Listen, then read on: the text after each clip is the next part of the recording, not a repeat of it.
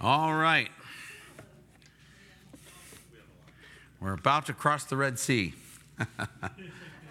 We're going to be in Exodus chapter 14 tonight. I don't think we'll get to 15, but we might.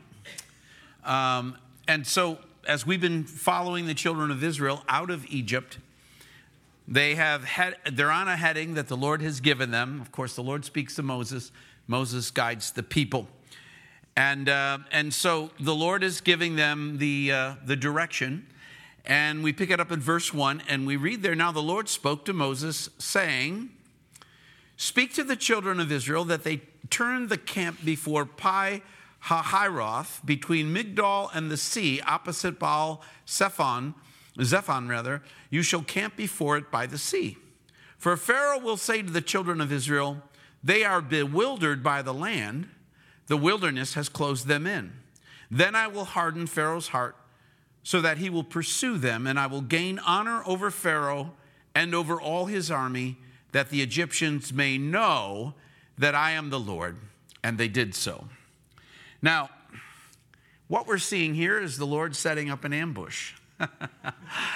It's amazing, because I'm sure if you're one of the people in the camp, you're moving along with the children of Israel as Moses is directing them, and Moses, of course, being directed by the Lord, that you might be wondering, why are we going this way?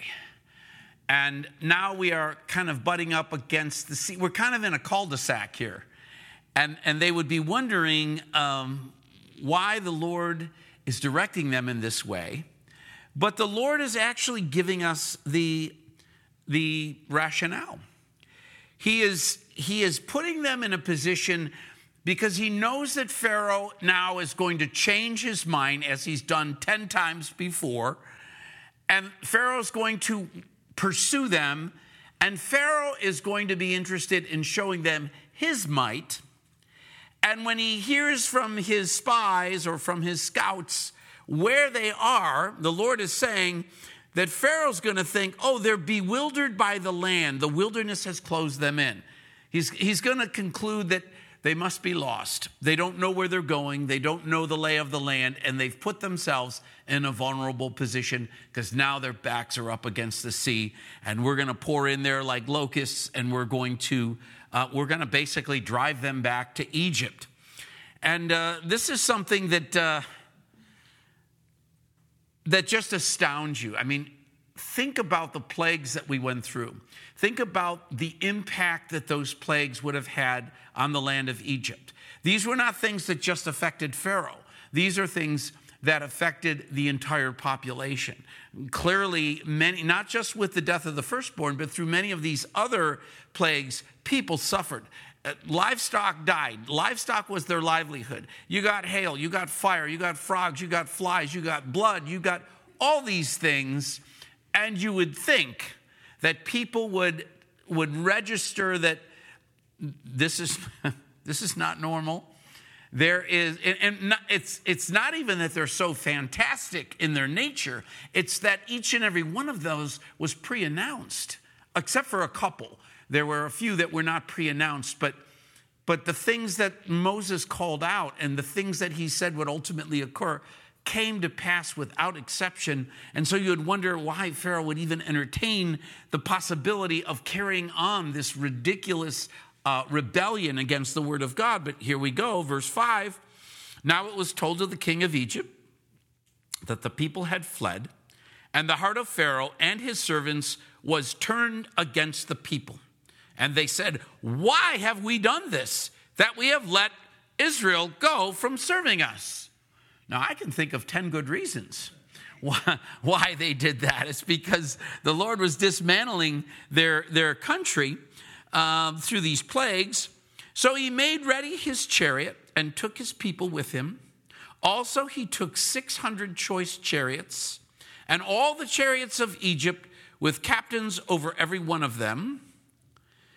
And the Lord hardened the heart of Pharaoh, king of Egypt, and he pursued the children of Israel, and the children of Israel went out with boldness.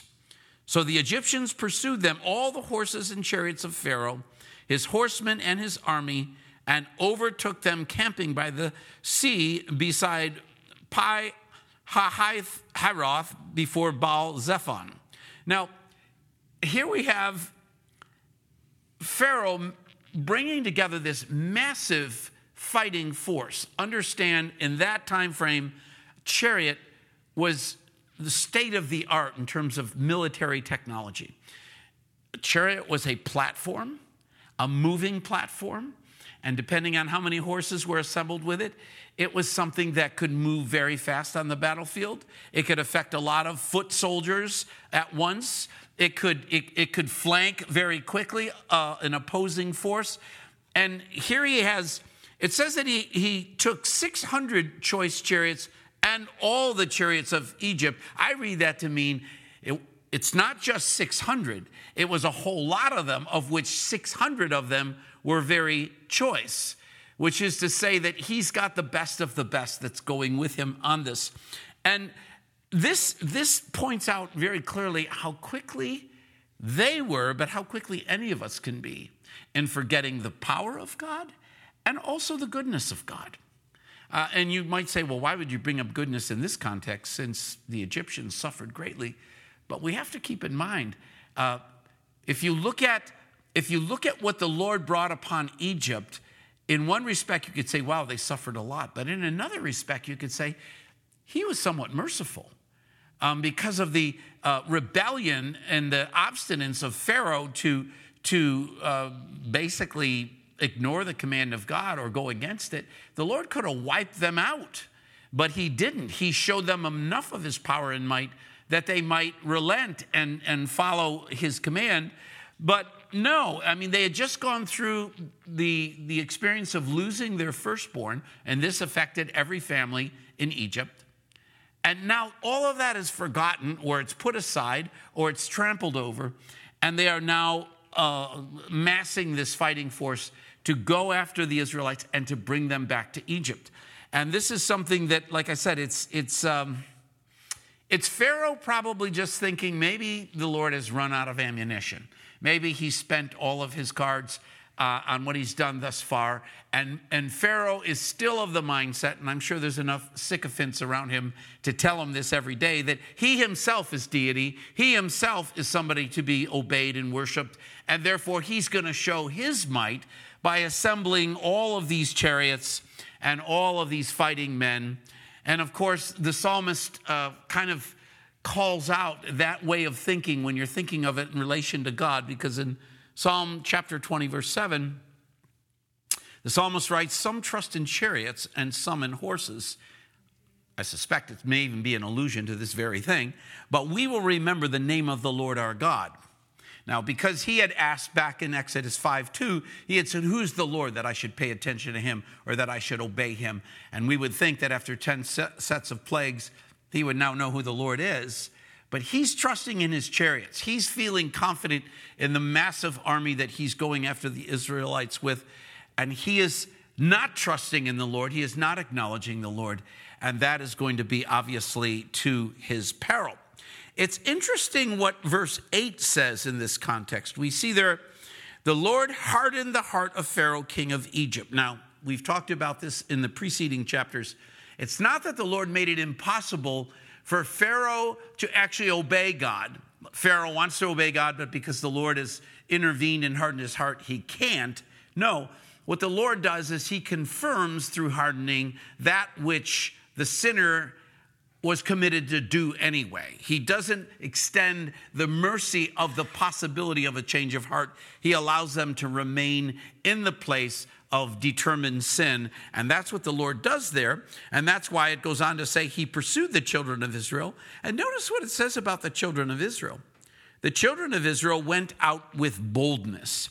Now, again, if we do a Hebrew language study there, the translated Hebrew words that are here on our pages, boldness, include the idea of an attitude of rebellion against authority. You see several places in Scripture where God and others describe the Israelites as a stiff-necked or stubborn people. And you'll see in different contexts as we follow the children of Israel out of Egypt into the land and we go through their history, that they exhibit this kind of stubbornness and rebellious attitude. And in some cases, it's really, really useful. It's really commendable. In other cases, not so much. When they are stiff-necked against the authority of God. And we'll see that as we follow them through the wilderness, that there are times when the Lord has given Moses the word of God to bring to the people, and they rebel against it. And you'll see that as we go through Exodus. But there are other times when their forthrightness and their attitude of rebellion against authority is well placed. And in this case, relative to Egypt, it certainly was. That they were willing to say, okay, we're out of here, etc. Although we're going to see in a moment here that they don't hang with that very well. But just to get another perspective on what's going on here, in Psalm 106, between verses 7 and 12, the psalmist gives us a little bit more of the backstory of what's going on in the heart and the minds of the Israelites. And it actually does underscore this idea of their rebellious heart. It says there, our fathers in Egypt did not understand your wonders. Now, this is addressing God, that our fathers in Egypt did not understand your wonders. We're going to see in a moment here how they start to question the direction that God is giving them and wondering if they should have remained in Egypt. So this is what the psalmist is referring to. They did not remember the multitude of your mercies, but rebelled by the sea, the Red Sea. We're going to see it in a moment here. Nevertheless, he saved them for his name's sake, that he might make his mighty power known. He rebuked the Red Sea also, and it dried up. So he led them through the depths as through the wilderness. He saved them from the hand of him who hated them, and redeemed them from the hand of the enemy. The waters covered their enemies. There was not one of them left. Then they believed his words and sang his praise. So what we're seeing here is that the children of Israel, as we see them get to the edge of the Red Sea, and now they see this army descending upon them, they're going to rebel a little bit against what the Lord is doing here. But what Psalm 106 is showing us is, the Lord is seldom ever doing just one thing. In an event or in a historic event, the Lord is working that from multiple angles. We tend to think that when we are in a crisis, we view the events from our unique perspective. We measure the events and the outcomes according to our plans, our purpose, and our security. And yet what we see, and so they're obviously concerned because our backs are against the Red Sea, the Egyptian army is ahead of us, and it's a huge army, and it's a fierce fighting force. But they're not seeing it from God's perspective, that God is establishing or setting up a scenario in which the Egyptians, once and for all, will see the power, the might, and the majesty of the Lord God. Not only will they see it, but the children of Israel also will see it. Not only will they see it, but this will become part of the legacy and the lore of God's children of Israel. And this will be something that enemies of Israel will be talking about hundreds of years into the future. This will be a signature event that don't mess with the God of Israel. And so the Lord is establishing this. And a lot of times in our own lives, we're going through something and we're looking at it purely, as people do, purely from the perspective of what's happening to us, how we would like to fare through the outcome of this thing. And we're not necessarily seeing it through the eyes of the Lord. What is the Lord doing here? Is whatever I'm going through glorifying to the Lord? Is bearing up under a trial or a circumstance that I'm going through something that other people are going to view, and they're going to get an understanding of the God that I serve that's very useful for them? And I mean, this is something that we constantly have to be sensitive to, that sometimes what God puts us through in our lives, it's got multifaceted benefits to it. It's a sanctification event in our lives. It's a way in which God is shaping us to be more Christ-like. But it's also something that God is putting on display for others to see and for others to learn by. I can tell you that, Michelle could tell you that one of the things that impressed her before we got saved, and my brother and his wife were saved, and they were about welcoming their first child into the world, and and the child was born and died within 2 days of birth from birth defect issues.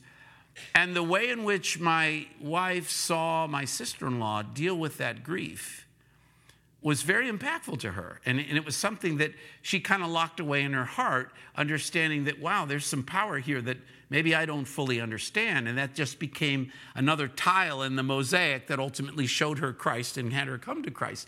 And so the Lord works this way all the time. He's putting his people, in this case it's the Jewish people, but in our case it's Christians. He puts us in situations sometimes, and we're thinking of it solely from the perspective of, what is this? What's in this for me? How can this hurt me? How can this benefit me? All of that. And we could be in danger of missing the bigger picture and the bigger benefit of what the Lord is trying to do there. So verse 10, when Pharaoh drew near, the children of Israel lifted their eyes, and behold, the Egyptians marched after them. So they were very afraid. And the children of Israel cried out to the Lord. Then they said to Moses, because there were no graves in Egypt, have you taken us away to die in the wilderness? Why have you so dealt with us to bring us out of Egypt? Now there's the rebellion there. There's where all of a sudden they're departing from what they've come to understand about the goodness and the might of God, and they're looking at the situation solely from their own little perspective, and they're concerned for their lives. I love the sarcasm in that verse where they're saying, what? There's not enough places to bury us in Egypt, to die there, that you got to bring us out in the wilderness, so there'll be plenty of room to bury all our dead corpses after we get annihilated by the Egyptians. And they're probably wondering here, I cannot believe this Pharaoh. I thought we were free of that. We were not only allowed to go, we were kicked out. Not only were we kicked out, but the Egyptians said, here's a whole bunch of loot. Take that and go. And now there he is again. And it's a pretty easy link to make between the pursuit of the Israelites by Pharaoh and the way in which the enemy pursues us. We know from Scripture that Satan pursues us. He moves about like a roaring lion, looking who he might destroy. And you might say, well, roaring lion, you know he's coming, you're going to run away. Well, a lion very often roars as it approaches its prey, because the roar of a lion, which, by the way, can be heard from miles away, terrifies their prey. Terrifies them. Literally freezes them. And we like to think sometimes that when we are in a position of attack from the enemy, and it's oppressive and it's hard and it's awful, and we pray with brothers and sisters and we beseech the Lord and we get deliverance from that situation, we have a tendency to think, well, got by that, that's done with now. And much to our surprise and disappointment, we find that sooner or later the enemy pursues us again. Jesus even tells the parable about, if an evil spirit is cast out of somebody and the house is swept clean, sooner or later that demon comes back, realizes the house is clean, brings 7 more like him. This is kind of the way evil works. And so Pharaoh here, who has been chastised big time by the Lord and was beaten back for a time, well, guess what? There he is again. And this is the same way. This is just a proof text of how the enemy pursues us. There's never a time when you can let down your guard. This is why Paul would encourage us, be careful when you think you stand, lest you fall. The enemy is waiting for an opening. The enemy is waiting for an opportunity. And typically, if we get prideful, careless, carnal, there's the opportunity. Psalm 46:1 tells us, God is our refuge and strength, a very present help in time of trouble. And so they're experiencing this real time, because here comes the enemy. And so they now are turning against what Moses has led them into. They're looking at Moses and they're saying, why have you brought us out of Egypt? I think we can all appreciate that very often it's easier for people to serve the bondage of the flesh than to trust the Lord in the wilderness as we're delivered from the flesh. And this is just true of so many people, and it's probably true of us from time to time, that the way that the Lord might want to lead us out of a situation that's spiritually dangerous, we might look at that and consider it hard, difficult, maybe even impossible, and we're reticent to trust the Lord, and we're perfectly happy to remain in bondage. And this is basically what they're saying here. They said to Moses, because there were no graves in Egypt, have you taken us away to die in the wilderness? Why have you so dealt with us to bring us out of Egypt? Is this not the word that we told you in Egypt, saying, let us alone that we may serve the Egyptians? For it would have been better for us to serve the Egyptians than we should die in the wilderness. So this is the mindset that they have, is we would rather die in bondage to our enemies than to die in the center of the will of our God. Now, again, this is kind of the beginning of a closer relationship between the children of Israel and their God. For 400 years in Egypt, you could bet that they were distant from their God, if they were even connected. And so now they're starting to understand the God they serve. But in this instance, they're expressing that it would have been better to remain serving the Egyptians than to die in the wilderness, which is the place that God brought them to. And they need to know that. I'm sure when Moses was giving directions, he was saying, okay, folks, I've heard from the Lord. Here's what we're going to do. And so here's Moses' response to the people. In verse 13, Moses said to the people, do not be afraid. Stand still and see the salvation of the Lord, which he will accomplish for you today. For the Egyptians whom you see today, you shall see again no more forever. Now, this is one of those verses that it's easy to miss the import of. Notice what he's telling them to do. He's not telling them to go find a sword. He's not telling them to build bulwarks so they can defend themselves against the slings and arrows of the Egyptians.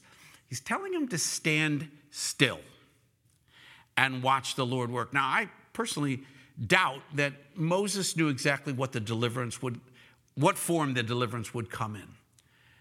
But what Moses knew clearly was every step of this trip so far, every step of this encounter with Pharaoh, which led to the plagues, which led to the casting out of Egypt, which led to them being in the very spot that they were, every bit of it was orchestrated by God. And I think Moses was smart enough to know that God is not going to orchestrate a direction, a work in your life, only to get to the end and fail. God doesn't fail. God doesn't make mistakes. God never needs to change his mind. And this, again, there's a very transferable idea here for us. What does Philippians 1:6 tell us? Paul writes, being confident of this very thing, that he who has begun a good work in you will complete it until the day of Jesus Christ. What Paul is telling us is, look, God's put you on a path. God has saved you. He didn't save you to fail you. He saved you because he has a purpose and a plan for your life. And everybody's plan marches in a different course, on a different course. And sometimes in the course of what God has us on as an individual or as a family can have bumps and bruises along the way. And we might start to falter in our faith as these people are. It's like, God, I would have been perfectly happy to stay where I was and die there than to go through all of this agony of this march through the wilderness only to have my enemy destroy me here. Well, that's simply not going to happen. I mean, there are a lot of Christians who worry every day about attacks on them by the enemy, attacks by demons and the like in their lives. And I think this fear is misplaced. I think that can Christians be harassed? Can Christians be tempted and all that? Of course we can. But are we going to lose in that kind of battle? No. Greater is he who is in us than he who is in the world. We fight from victory, not from defeat. We don't even fight with the possibility of defeat. And so the idea of trusting that the Lord will complete the work that he started in us until the day of Jesus Christ. That's a certainty. And equally, this is why Moses tells the people, stand still. Well, in essence, what he's saying is, the Lord is working. Hush up. Settle down. Watch and trust. And there are times when we need to consider the same thing, that when we're faced with a crisis, we get fearful. And when we're fearful, we talked about this a week or two ago, we lose perspective. We start to project on our situation the very worst outcome that we can imagine where we are at that time. And we can start to cast about. We can start to do things in our flesh. We can try and solve the problem by our own means, rather than bring it before the Lord, especially if it's of a spiritual nature. Bring it before the Lord and beseech him, Lord, I turn this over to you. I trust you, and I'm going to wait upon you. This is the hardest thing we have to do as Christians, is wait on the Lord. Let the Lord guide us in the situation rather than force a way on the situation. If they had had their way, they would have gone out in front of the Egyptians with a white flag, say, okay, take us back, we'll go. Moses says, no, stand still and see the salvation of the Lord, which he will accomplish today. And then he tells them, these Egyptians you're all worried about, you're never going to see these people again. Now, again, I personally wonder, does Moses know what's about to happen? We don't get any indication either way, but he does say there in verse 14, the Lord will fight for you, and you shall hold your peace. And so he's essentially saying, folks, settle down and watch and trust. Now, it's interesting what the Lord says to Moses in verse 15. The Lord says to Moses, why do you cry to me? Tell the children of Israel to go forward. So here they are. There's probably a space between them and the sea, and there's probably an even greater space between them and the Egyptian army, but the Egyptian army is advancing on them, and Moses is probably there. What do we do next? And this is what leads me to believe he doesn't necessarily know how God is going to deliver them. So the Lord says to him, why do you cry out to me? Because I'm sure he's saying, Lord, what do we do now? Lord, what do we do now? Now, maybe previously Moses had been given the direction that you're going to take the children of Israel this way. Remember, they didn't go by the Via Maris along the coast of the Mediterranean Sea. They went probably due east into the wilderness, and then they would later on circle around to the land. And so the Lord says, why do you cry to me? This would lead me to conclude that Moses had already been given the direction. It's just that in Moses' mind, there's a whole lot of water here. And he's saying, Moses, it's time to stop praying now and get moving. And that sounds also very familiar in the experience of Christian people. Yes, by all means, we bring everything to the Lord in prayer. But there does come a time when, and we don't want to get ahead of the Lord. We don't want to be behind the Lord. We don't want to get ahead of the Lord. We want to move in the center of God's will. And so we bring something to the Lord in prayer. And one way or another, whether through verses or scripture that the Lord gives us in his word, a word of knowledge from another brother or sister, a period of prayer where we get a peace about a particular direction, all of these things can be indicia of God speaking to you and giving you direction. There comes a time to act. There comes a time to move forward. This is why the view that we've always taken with missions and supporting missions is we get involved in supporting missions when they're in the field. We don't get involved with missions when the missionary is getting ready to go. They have to have a clear direction from the Lord, and they've got to be in motion. Now, that's just a personal preference. This is not to say that people who are planning are not sincere, anything like that. But there is that tendency sometimes that we hear from the Lord, we get peace about it, but maybe not enough peace to actually move forward. We find other reasons. It's like the man that came to Jesus and the Lord says, take up your cross and follow me. And the young man says, yeah, but I got to bury my father, and I've got to do this, and I've got to do that. And the Lord kind of responds in a way that you might think is callous when he says, well, let the dead bury the dead. He's saying that, look, there's a sense of urgency when you have a clear direction to follow the Lord. And this is what the Lord is telling Moses is, you've got the direction. I've given you the heading. Get moving. And this is, so there's a time to pray, and then there's a time to act. And so he gives further direction by saying, but lift up your rod and stretch out your hand over the sea and divide it.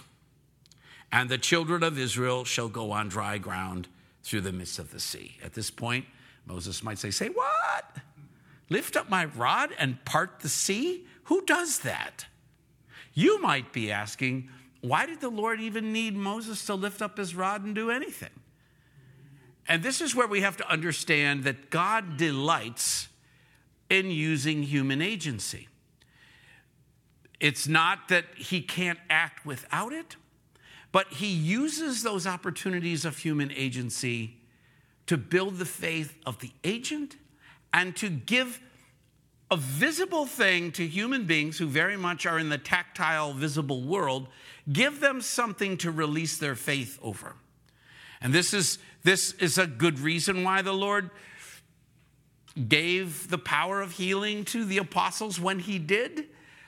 This is why I personally would not classify myself as a cessationist. That's a theological position that says the sign gifts and the charismatic gifts of what we read about in the book of Acts are no longer in operation today.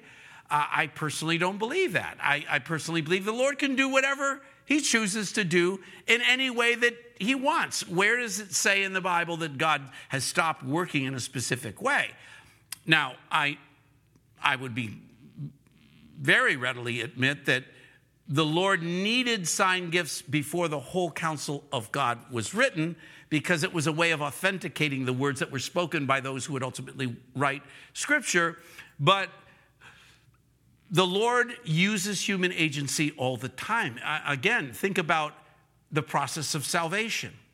The Lord could have affected salvation in the hearts of unbelievers in an infinite number of ways, including angels flying around, including, just go and eat fruit from that tree and you'll automatically receive salvation. I mean, he could have done it any one of a number of ways. How does he choose to do it? Through redeemed sinners, walking billboards of grace. That, hey, let me tell you about what happened to me. Here's who I was.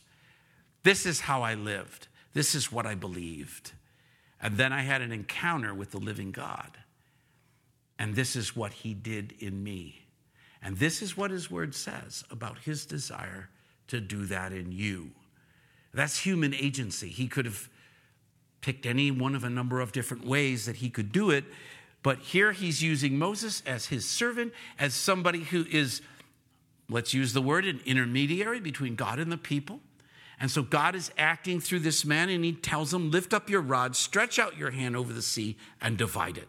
And the children of Israel shall go on dry ground through the midst of the sea. And I indeed will harden the hearts of the Egyptians, and they shall follow them. Do you see how the Lord is setting up this ambush? He's making it look like the answer to a maiden's prayer. We've got him right where we want him. This was the same way, by the way, that Custer got wiped out at Little Bighorn. The way in which the Indians constructed their positions on the field got Custer to go into a valley thinking that he had a small force of Indians that he could vanquish, when in fact there are gazillions of Indians waiting for his commitment so that they can go and wipe them out. And the Lord's kind of setting this up right here. And I indeed will harden their hearts of the Egyptians, and they shall follow them. So I will gain honor over Pharaoh and over all his army, his chariots, and his horsemen. Then the Egyptians shall know that I am the Lord. See, again, he's working on that theme that these people need to understand who they're dealing with. When I have gained honor for myself over Pharaoh, his chariots, and his horsemen. Now, there are those that criticize us and our faith because they see our God as an egomaniac. They see our God as somebody who is willing to promote himself over everybody else and not caring what happens to other people for the sake of his own promotion. And this is where you can be sure that people who think that way are approaching God on a peer level. They evaluate what God does and says on the basis of him being at a peer level. And this is hogwash. If there is anyone who has reason to be centered on themselves, it's God, because God knows that the best and most important thing that ever can happen to a human being is to understand who God is, understand who they are, and understand that God's desire for them is that they would know him. And if it takes wiping out a pursuing army to drive home that point, it's a price worth paying. And this is the same thing with what happens to a lot of people in our world. This is why the Lord orchestrates things such that sin has its own recompense. When we fall into an area of sin, or when somebody's determined to be in a particular sin, there is a consequence that bites, and many times it bites hard. And it's not because God is vengeful. It's not because God is sadistic. It's because he is loving and, believe it or not, merciful. Because God knows the heart of every human being and knows what it would take for somebody to get on their knees, humble themselves in the sight of the Lord so that they might be lifted up. And so he's going to do this so that the Egyptians, the Pharaoh and all of them, they will know who they're dealing with. The Egyptians shall know that I am the Lord when I have gained honor for myself over Pharaoh, his chariots, and his horsemen. And the angel of God who went before the camp of Israel moved and went behind them. And the pillar of cloud went up before them and stood behind them. So it came between the camp of the Egyptians and the camp of Israel. Thus it was a cloud of darkness to one, and it gave light by night to the other, so that one did not come near the other that night. So the Lord is basically using this intervention of this pillar between the two camps. On the one hand, it's lighting the way for the Israelites. On the other hand, it's obscuring the view of the Egyptians and putting them in the dark. And so the Lord is basically setting the table for his people to have this deliverance through the sea. And so it came between the camp. Let's see. Then Moses stretched out his hand over the sea, and the Lord caused the sea to go back by a strong east wind all that night, and made the sea into dry land, and the waters were divided. So the children of Israel went into the midst of the sea on the dry ground, and the waters were a wall to them on their right hand and on their left. Now let's just stop there for a moment, because there has been a lot of scholarly debate about this particular miracle. And there's a number of different approaches to it. And one of the ones that many people latch onto as being the most persuasive is a linguistic argument. Because in the Hebrew, the sea that they're crossing is called Yam Suf, which actually translates to reed sea, R-E-E-D, seed, or seed. And so the idea is this, and there are scholars who put this forth, and particularly liberal scholars will say that, look, what's being referred to here is not the Red Sea, which we know is a major body of water, and has considerable depth to it. No, this is one of the lakes that's above that Suez finger of the Red Sea.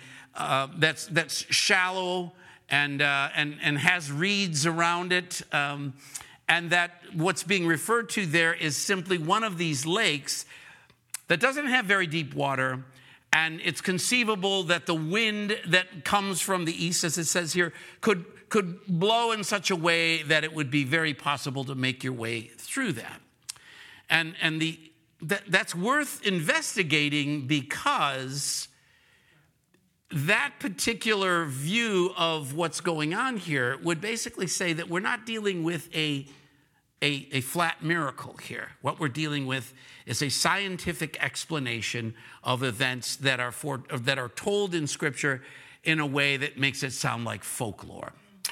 And I think the argument fails in the sense that that when you look at other references in the Bible to what's going on here, in other places, and particularly when the Hebrew Scriptures were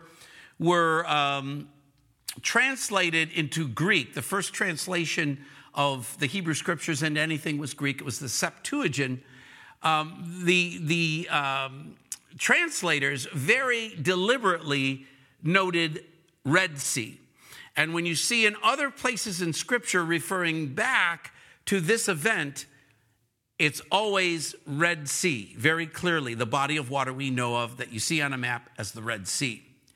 And so what we're getting from this passage is what would be a true miracle. And one of the indications right in the text is we see there in verse 22 that as they passed through, there was waters were a wall to them on their right hand and their left.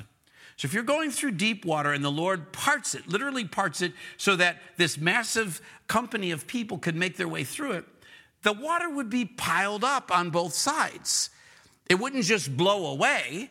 That's not what it's telling us. It's telling us that the waters were piled up on either side as if you made a highway through the middle of it, a tunnel, except there's no roof to it, and you just make your way through it.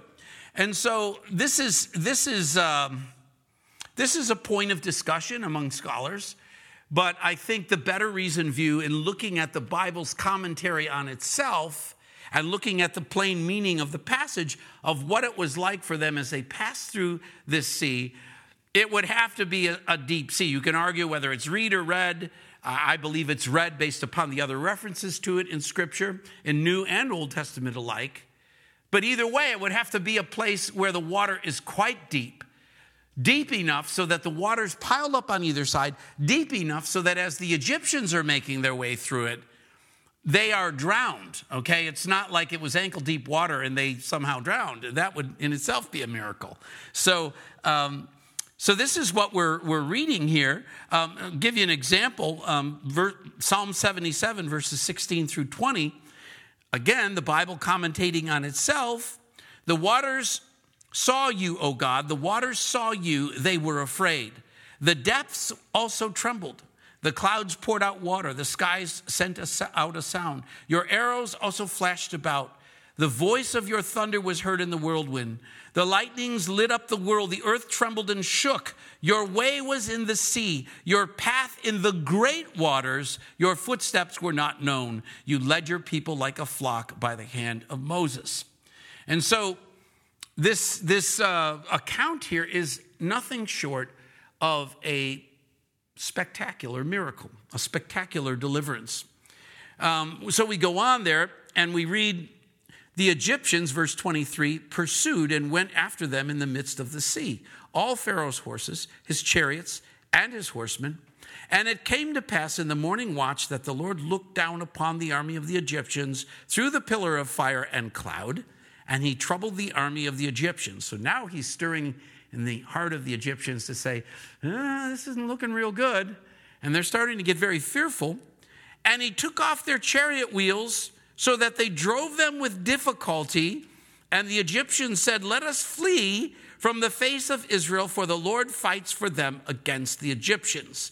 Now, this, when it says he took off their chariot wheels, some of the other translations, and this was also in the Septuagint, read more that he bound their wheels, because to go on and say that they drove with great difficulty, well, if the wheels were off, they wouldn't be driving at all. But either way, obviously, all of a sudden, these chariots are getting bound up in the midst of the passageway through the water. Then the Lord said to Moses, stretch out your hand over the sea, that the waters may come back upon the Egyptians on their chariots and on their horsemen. And Moses stretched out his hand over the sea, and when the morning appeared, the sea returned to its full depth, while the Egyptians were fleeing into it. So the Lord overthrew the Egyptians in the midst of the sea. So again, you get a clear impression that these walls of water that they were passing in the midst of are now collapsing down upon them, and doing so in such a manner that they're going to drown. Then the waters returned and covered the chariots, the horsemen, and all the army of Pharaoh that came into the sea after them. Not so much as one of them remained. So this is a total wipeout here. But the children of Israel had walked on dry land in the midst of the sea, and the waters were a wall to them on their right hand and their left. You see, it's repeated for emphasis, because the Lord clearly knew that people would want to explain it away. This is why I continue to say, Genesis 1:1, in the beginning, God created the heavens and the earth. If you can get past that statement, is there anything too hard for God? Can God make a path through a very deep sea? You better believe it. So the Lord saved Israel that day out of the hand of the Egyptians, and Israel saw the Egyptians dead on the seashore. Thus Israel saw the great work which the Lord had done in Egypt. So the people feared the Lord and believed the Lord and his servant Moses. Now, something I said a little while ago in this Bible study about how people can forget the goodness of God, the majesty and might of the Lord. Here they literally saw this fearsome army that they were so fearful of that they wanted to return to Egypt. Now they see the corpses dead on the beach, and they believe, and they give their hearts to the Lord. And they will retreat from that when the next challenge comes up. And this is the way it is. We have to stay close to the Lord at all times, because the enemy is always ready to exploit fear, uncertainty, and doubt. And when we're in ignorance and fear, we lose perspective. And before you know it, we want to go back to Egypt.